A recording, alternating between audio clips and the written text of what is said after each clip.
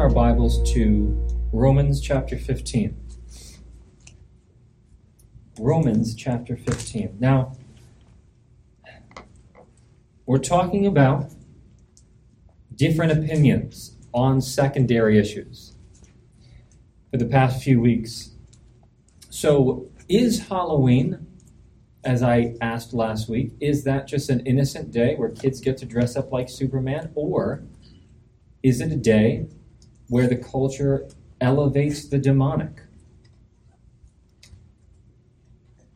Is drinking something that can be done responsibly and your freedom to do? Or is it one step away from drunkenness and something that should always be abstained from?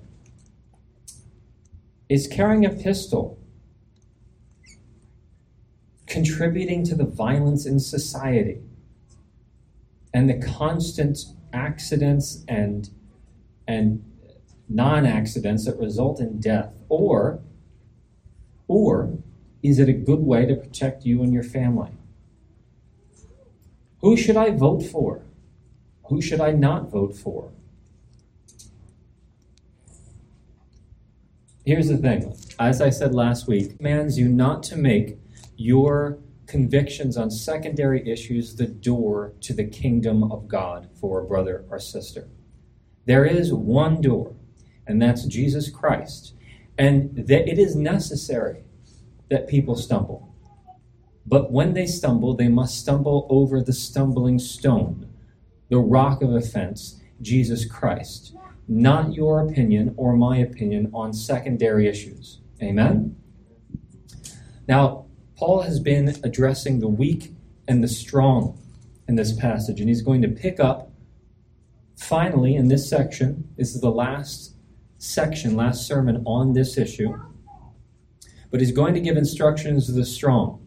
So if you consider yourself a mature Christian, a strong Christian, who has allowed Christ to permeate every aspect, or as much as you can tell, most aspects of your life, if you're mature and growing, this is specifically and uniquely for you. Read with me in chapter 15, verses 1 through 13. Now you who are strong, we who are strong have an obligation to bear with the failings of the weak, and not to please ourselves. Let each of us please his neighbor for his good, to build him up.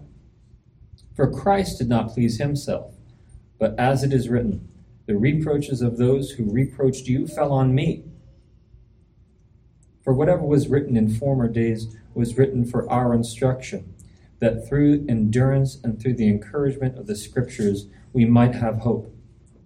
May the God of endurance and encouragement grant you to live in such harmony with one another, in accord with Christ Jesus, that together you may with one voice glorify the God and Father of our Lord Jesus Christ. Therefore, welcome one another as Christ has welcomed you, for the glory of God.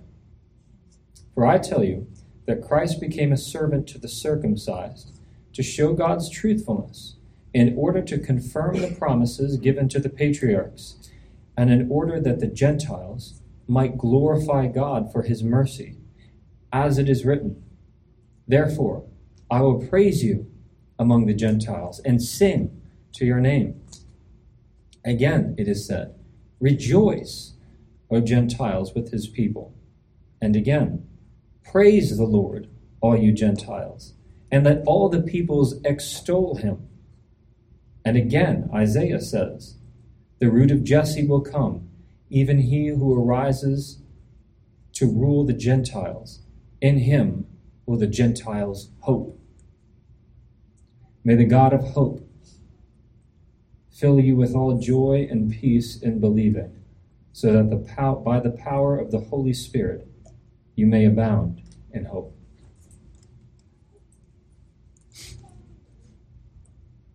If you are strong, we who are strong, and who have allowed Christ to permeate aspects of our devotional and spiritual and everyday life, and we have an understanding of our sense of freedom in Christ and understand the correct boundaries in Christ, what we ought not to do is to be a freedom Pharisee and make people adjust to our consciences, even if they are correct.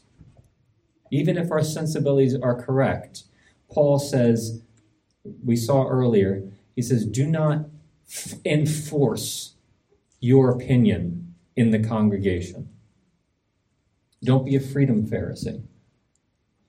For the weak, if you feel a sense of boundaries, tighter boundaries in your life, do not pass judgment on those who don't share the same convictions as you do on these secondary issues.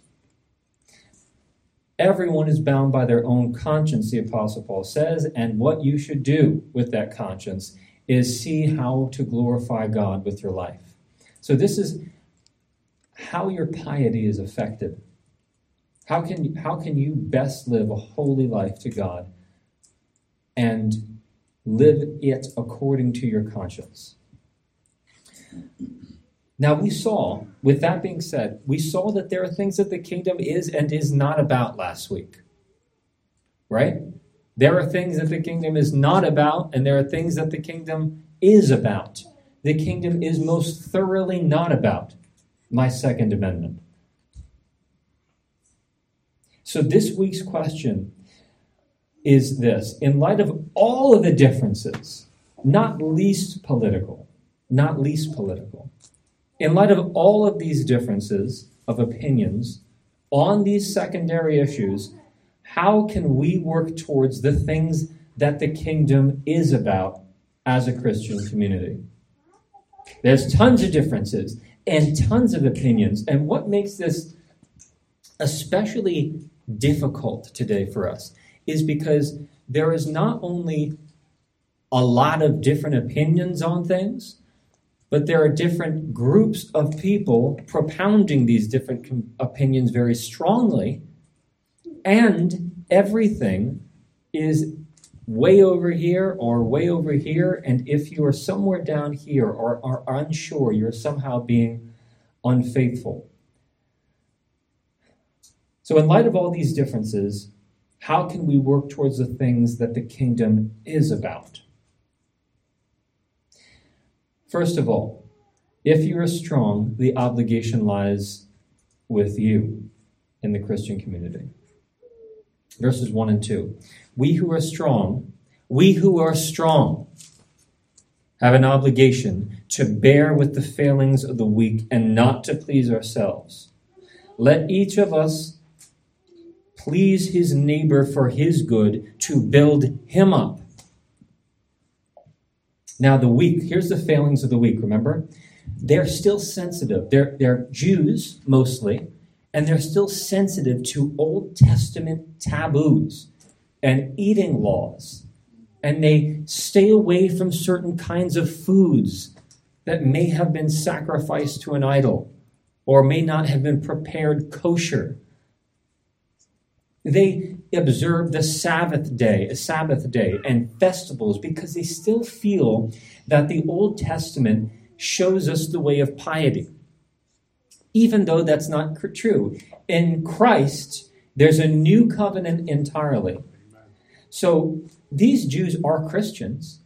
They are Christians. They believe that justification is by faith, that you don't have to keep the law in order to be saved. Nevertheless, they can't break themselves off from these Old Testament sensibilities. They have not yet allowed Christ to permeate every aspect of their spiritual life. So to put it in a strong, most pointed way I can, the failings of the weak are a theological error, right? They have a theological error. Now, if I had written Romans 15 and Romans 14, if I had written it personally, and ask yourself, maybe you would agree with me, I would have said to the weak to get with the program. to get their heads on straight and start being faithful to Christ in their opinions and sensibilities.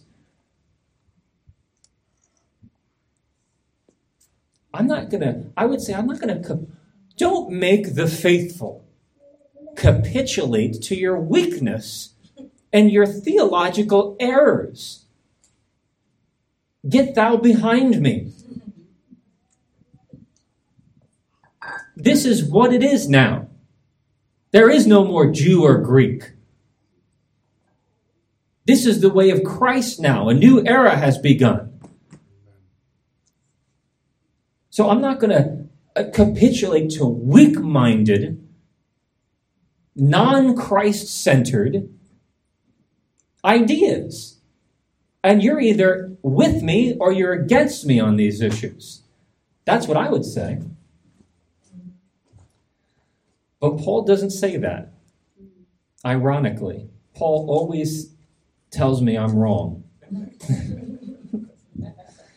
Paul doesn't say that. In fact, he places obligation on the strong to shoulder and bear the failings of the weak-minded and the spiritually immature.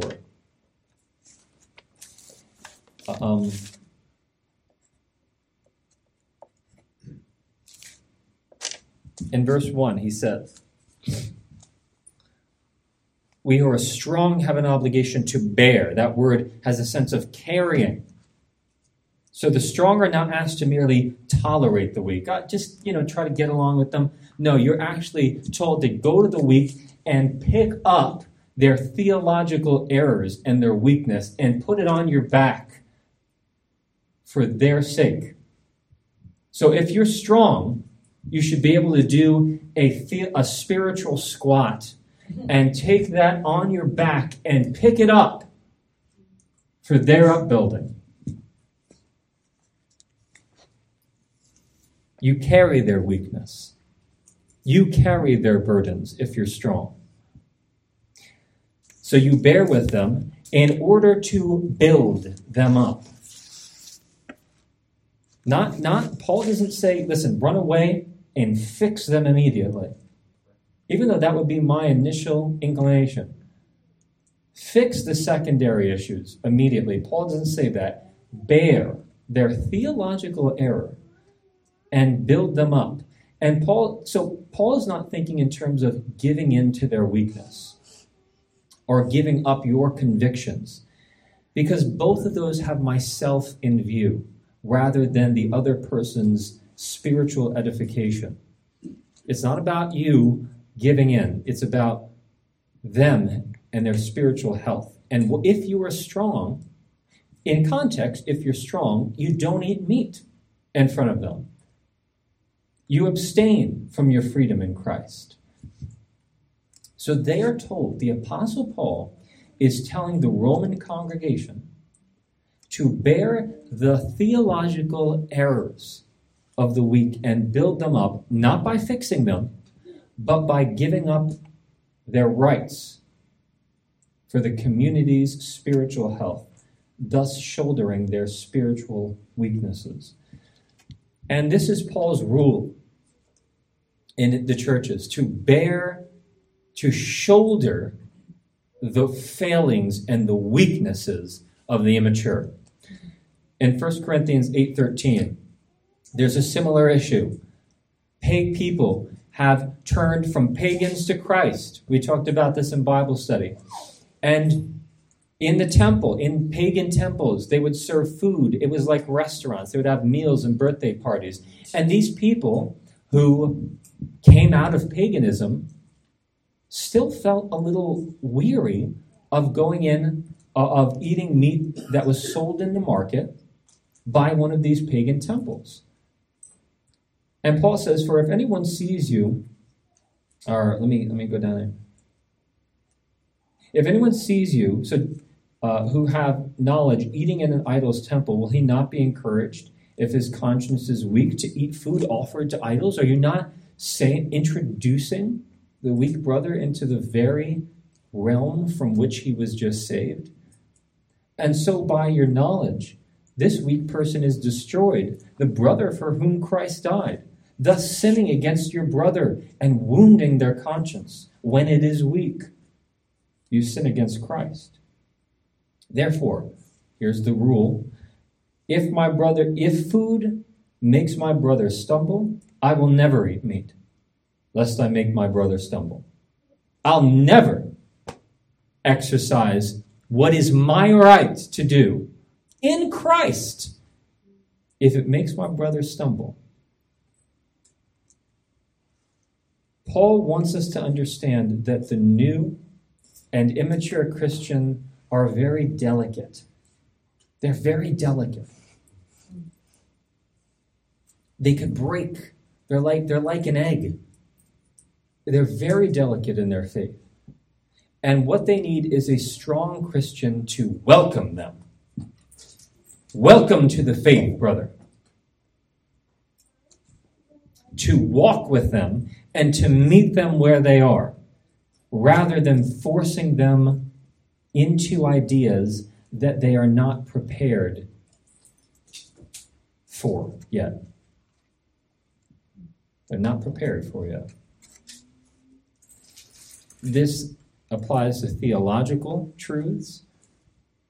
I don't think it would be wise for me to force something I know upon somebody who may have been brought up in a certain atmosphere, Christian atmosphere, and still believes that certain peripheral doctrines are essential to their faith. Or if they lost that peripheral doctrine, it would wound their faith in Christ. Here's another illustration. So you need to bear with them. Wesley's starting to play baseball, and Wesley wants to be in the major leagues, right? Yeah. All right. He wants to, like I was, until I realized players were really, really good in college. But he wants to be in the major leagues. So I can either meet him where he is, or I can start preparing him for college baseball right now. So when I throw with him, I could get up there and just chuck it as fast as I can at him. And say, come on, and throw another one at him until he catches it. And just keep chucking him at him 80 miles an hour until, and if he gets hit, he gets hit. And then I could get him out in the field, and I could throw the ball up the air, hit just rockets at him at shortstop, as hard as I can. Because that's what a college baseball player needs to be prepared for. These players, they throw hard. And they're hitting rockets. I heard somebody hit a ball 101 miles an hour off the bat. You got to be prepared for that. And major leaguers are throwing 100 miles an hour regularly now. So I want to get him in the fastball cage that throws 100 miles an hour to prepare him, right? That, Paul is saying, would not lead to his progress. That's the same logic. What I should do with Wesley is toss him the ball so he learns how to catch it. And then we can back up a little bit. And this is what we do. We back up a little bit. And when I roll him ground balls so he learns how to get down on the ground, put his glove on the ground, so he learns fundamentals. So that as he progresses and as he gets stronger and as he puts these pieces together, he can deal with a 101 mile an hour ground ball off the bat just because he's able to put the glove on the ground, snatch it up, and throw it to first. Now it's become second nature. And it's not because he began with fastballs like that. It's because he began with fundamentals that were able to build him up. That is what Paul is saying for the Christian community. Meet them where they are. Build them up slowly. Build them up. Don't get me wrong, and don't get Paul wrong. Build them up. But do it slowly. Do it patiently. And don't allow these secondary issues to be the stumbling blocks. First, you start with the center, Christ, and then you build out. You don't start from the outside and build in to Christ. That's very, very important. So if the kingdom is a city, and there are walls, and those walls are secondary issues, and Christ is in the middle, you don't get into the city by walking through the walls, by climbing over the walls. You get into the city by helicopter, and you're dropped in the middle, right to Christ. Then you can explore the city. That is how it works. You don't go through the walls first. It doesn't work like that. You build from the inside out, not the outside in the Christian life. Start with Christ, that Jesus is the way, the truth, and the life. Start with He died for your sins. Start with He rose again. Start with discipleship to Him, teaching people to observe all that He has commanded. Start with holiness.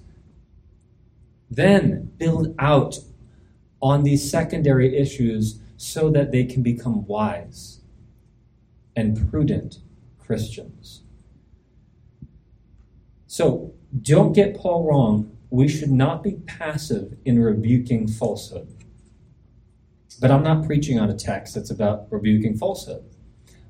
We're talking about a text that requires the strong to bear the failings of the weak.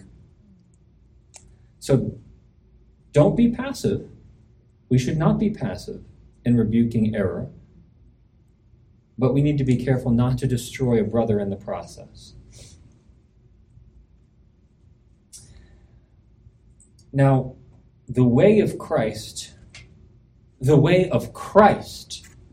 is bearing weaknesses. Now, Paul just told us to bear weaknesses, and it just so happens that is so typical among Paul that he's not just taking ideas out of thin air and throwing them at you.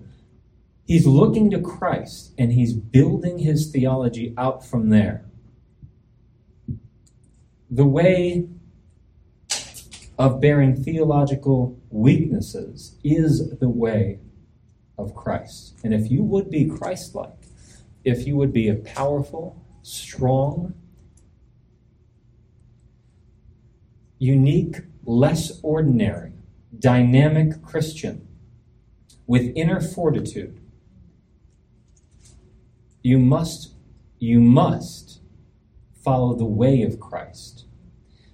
So the way of Christ is bearing the failings of the weak. Paul in verse 3 says, "For Christ did not please himself." That means he did not make full use of his rights. He didn't do that. Christ did not please himself, but as it is written, quoting Psalm 69, verse 9, "The reproaches of those who reproached you fell on me."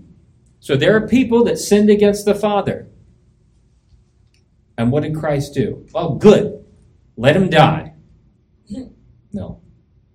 He took those reproaches, those sins, upon himself, and he nailed it to the cross. That's what he did. Let's go to Philippians 2:4.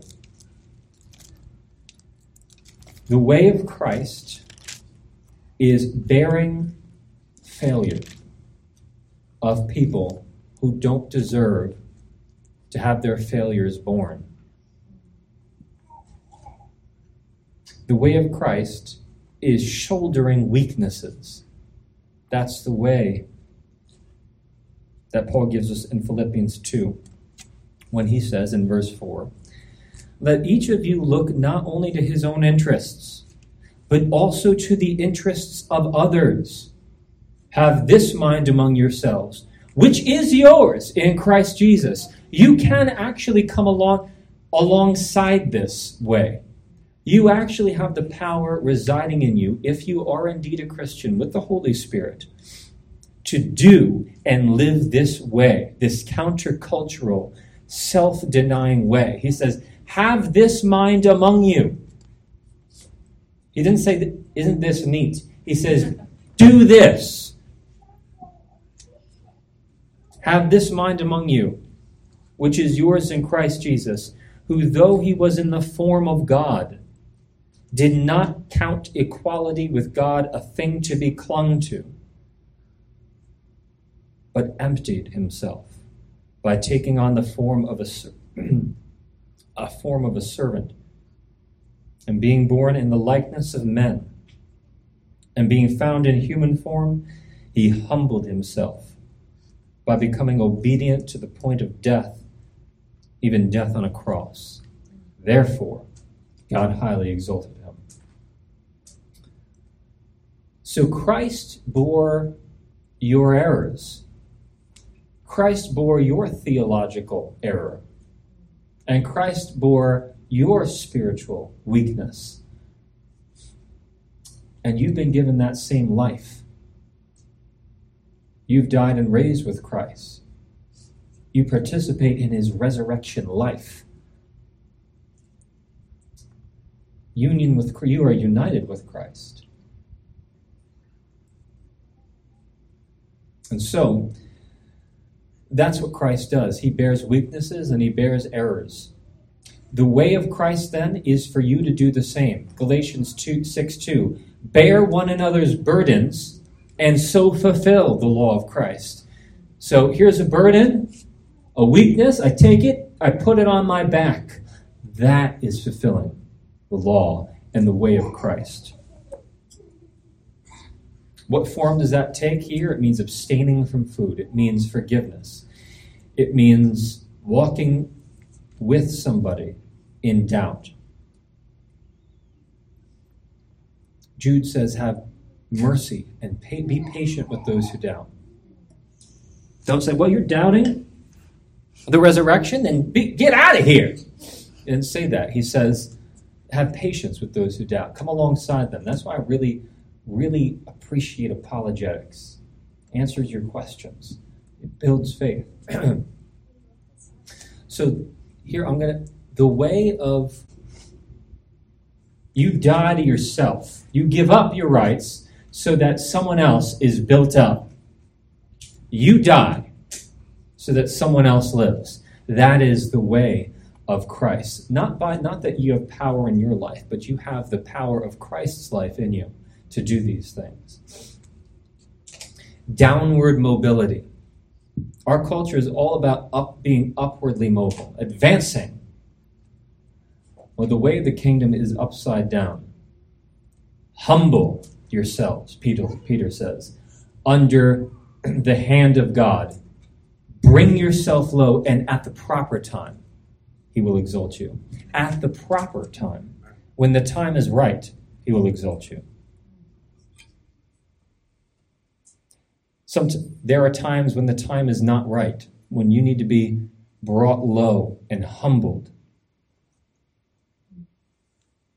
Not just because of your weakness, but because of someone else's weakness in this context. You need to humble yourselves, bring yourselves low so you can get down, shoulder their weakness, and carry it for a while. Then, when the time is right, he will exalt you. So, Christ-likeness, from death to life, your death for someone else's life. To what end are we doing this? We are doing this to build a community under the law of Christ for the glory of God. Verses 5-7. A community under the law of Christ for the glory of God. May the God of endurance, he prays, and encouragement grant you to live in harmony with one another, in accord with Christ Jesus, that together you may with one voice glorify the God and Father of our Lord Jesus Christ. Therefore, welcome one another, as Christ has welcomed you, for the glory of God. Not just to get along, for the glory of God. Corporate holiness, so often neglected today, is required of his church. His bride is required to be beautiful. corporate holiness. Corporate holiness, Paul says, is about unity. It's about harmony, unity, oneness, so that with that one voice, you might be able to sing and glorify God, praising, worshiping, being holy as a unit together. And you do that through Christ-likeness, by bearing the weak brother's burdens. So you are told to welcome, not fix, but welcome one another, in spite of differing opinions, because the basis of your union is not agreement on these issues, but is agreement on Christ himself. And you are to welcome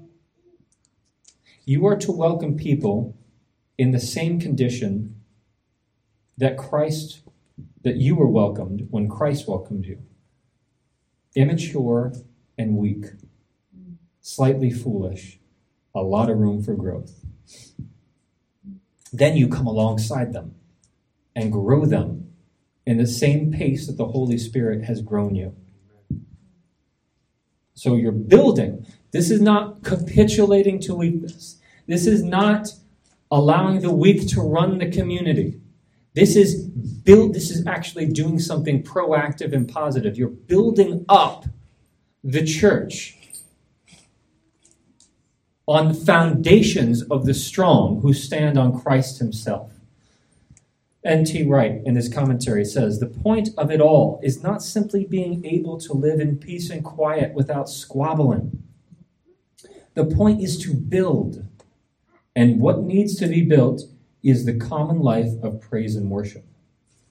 With one mind and with one mouth, they go closely together, describing that glad unanimity of praise and worship which indicates both to the watching world and to the Christians themselves that they are not worshiping the projection of their own culture, but the one true God of all the world. Amen. So the redemptive purpose of Christ, the big grand purpose of Christ's coming, is so that you might worship God. Verse 8, he says, for I tell you that Christ became a servant to the circumcised to show God's truthfulness in order to confirm the promises given to the patriarchs. So that's a very Jewish verse, right? Christ became a servant to who? The circumcised. To show God's truthfulness to the patriarchs. Jewish. Verse 9, and in order that the Gentiles might glorify God for his mercy. So, it's Jew and Gentile. Those who feel the taboos of Old Testament religion and those who don't. It's bringing them together in one. And how did Christ do that? By becoming a servant. That's the way, again, of Christ that is thread throughout this passage. And so Paul quotes a few Old Testament verses here that talk about Gentiles, pagans, being brought in to the covenant community for the purpose of worshiping God. Verse 9b, therefore I will praise you among the Gentiles. What does Christ want? Unadulterated praise with one voice that unify around the one true Christ. Not unification on secondary issues, but the one main thing. Not eating and drinking, but Christ. For the glory of God. Verse 10, rejoice, O Gentiles. 11, praise the Lord, all you Gentiles. And let all the peoples extol him. And you do this not just through singing with your mouth. You do this through corporate holiness, which is brought about by bearing burdens of the weak.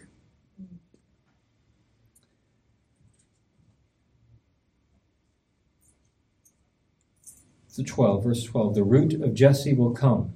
That's the father of David. Even he who arises to rule the Gentiles, in him will the Gentiles hope. And may the God of hope fill you with all joy and peace in believing, so that by the power of the Holy Spirit you may abound in hope. Paul starts talking about hope here all of a sudden, because we are to lift our eyes, because there is so many voices talking today about the problems in America and the problems overseas, about the problems in the healthcare industry, about the problems of racial tensions, about the problems of cops, about the problems of the gay agenda, about the problems of politics, about the problems of presidents, about the problems of warming, global warming, about the problems of the sea. Problems. If you want to focus on something, you can focus on a lot. There's a lot for you to think about, right? And the pull is for you to stop gazing up there. Stop looking ahead into eternity. That's what culture is saying. Seek the things that are down here, where culture is. That is what our culture is saying. But Paul wants you to lift your eyes. Hope. May the God of hope fill you with all joy and peace in believing. Remember, I forget his name now, but remember that quote, Moltmann says that anxiety is the anticipation of terror. Hope is the anticipation of joy. And that is what we have in Christ. The anticipation of joy. You have hope that does not make you ashamed. So, yes, the country is in turmoil. Yes, there is sickness and death, but hope does not make you ashamed. God is a God of hope. And you can anticipate joy. And we just sang, even when we draw our final breath, that he will speak to our dead bodies and we will rise. Because Christ is our salvation. So lift your eyes. Set your mind to things that are above, not things that are below. Where Christ is, seated at the right hand of God. And when Christ, who is your life, appears, then you will also appear with him in glory. Unity. This has been about the primacy of unity these past chapter and a half. Over personal convictions, and he wants you and me to contribute to personal holiness, or to corporate holiness. So if you're a strong Christian, responsibility is laid on you. Not the weak brother, not the weak sister. Responsibility is laid on you specifically to bear their failings by meeting them where they are, not making use of your own rights, and then building up them at cost to yourself. It's your responsibility, not the weak's, because that's the way of Christ, and that is the way of true power. Let's close in a word of prayer.